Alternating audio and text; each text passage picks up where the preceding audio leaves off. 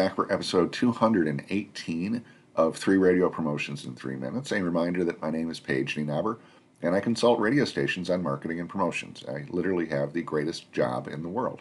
If you have more questions about what I do and to whom I do it and why would I do it, go to cpr-promotions.com. That's also where you can find links to my book, The Encyclopedia of Radio Promotions. There are literally 1,000 ideas in there that you could sell. Literally now, idea number 1 this week, the divorce diet, done by Mojo at Channel in Detroit, is basically something that he saw an article about how people, when they get divorced, through stress and anxiety, will lose weight.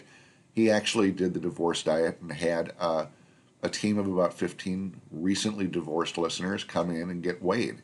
And the person who lost the most weight won some kind of prize. Hopefully it was red meat. Idea number 2, Taylor Swift. And how many times is she going to be on the Super Bowl? It's being done by Energy FM in Myrtle Beach. And what they're doing is they're having listeners guess from the first whistle to the final whistle, how many times will Taylor Swift's face appear during the Super Bowl broadcast?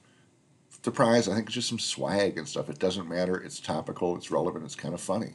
Idea number 3, the Mystery Box Tuesday. If you scroll around, it appears sometimes that there are 3 radio features that are done on morning shows. Total. Everybody's doing the same stuff. KRBE in Houston on the morning show, they do Mystery Box Tuesday, where every Tuesday one of the team puts on blindfolds and they have to touch something that's inside of a box and guess what it is. Last week it was a chicken. It was fantastic. If you have an opportunity to go to YouTube, look it up.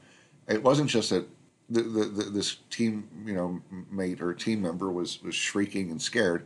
It was also the giant googly eye blindfold that they had on her. That's it. 3 radio promotions in 3 minutes. My name is Paige Nienaber.